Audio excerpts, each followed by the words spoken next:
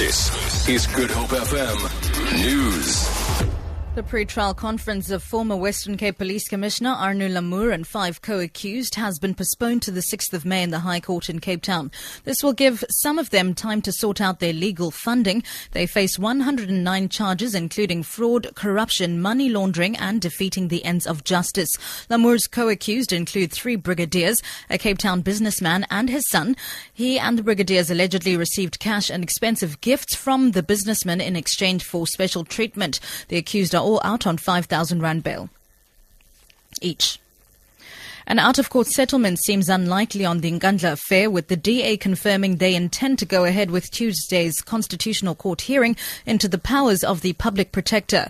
The court has given parties until close of business today to try and reach agreement after President Jacob Zuma offered to pack some of the money for upgrades to his private home. The DA's James Self says Tuesday's case is about more than just pay back the money. We take note of the fact that all parties have to agree if a settlement is to be reached. We believe that our case is strong in law, and that while it is important that the money gets paid back, it is equally important that important issues of the exact definition of the powers of the public protector is clarified in the Constitutional Court.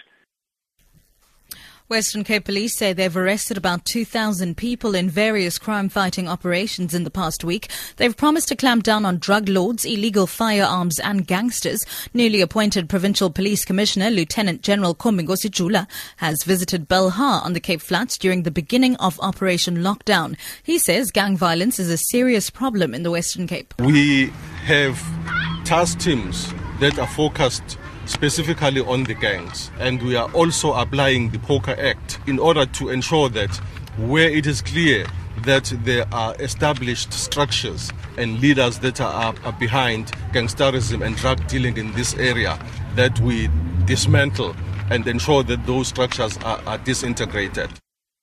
And finally, firefighters are still struggling to contain a mountain fire near the Boland town of Worcester due to strong winds in the area. Fire spokesperson Heinrich Lowe says the fire, which started burning last weekend, has flared up several times. Lowe says it has destroyed over 8,000 hectares of vegetation.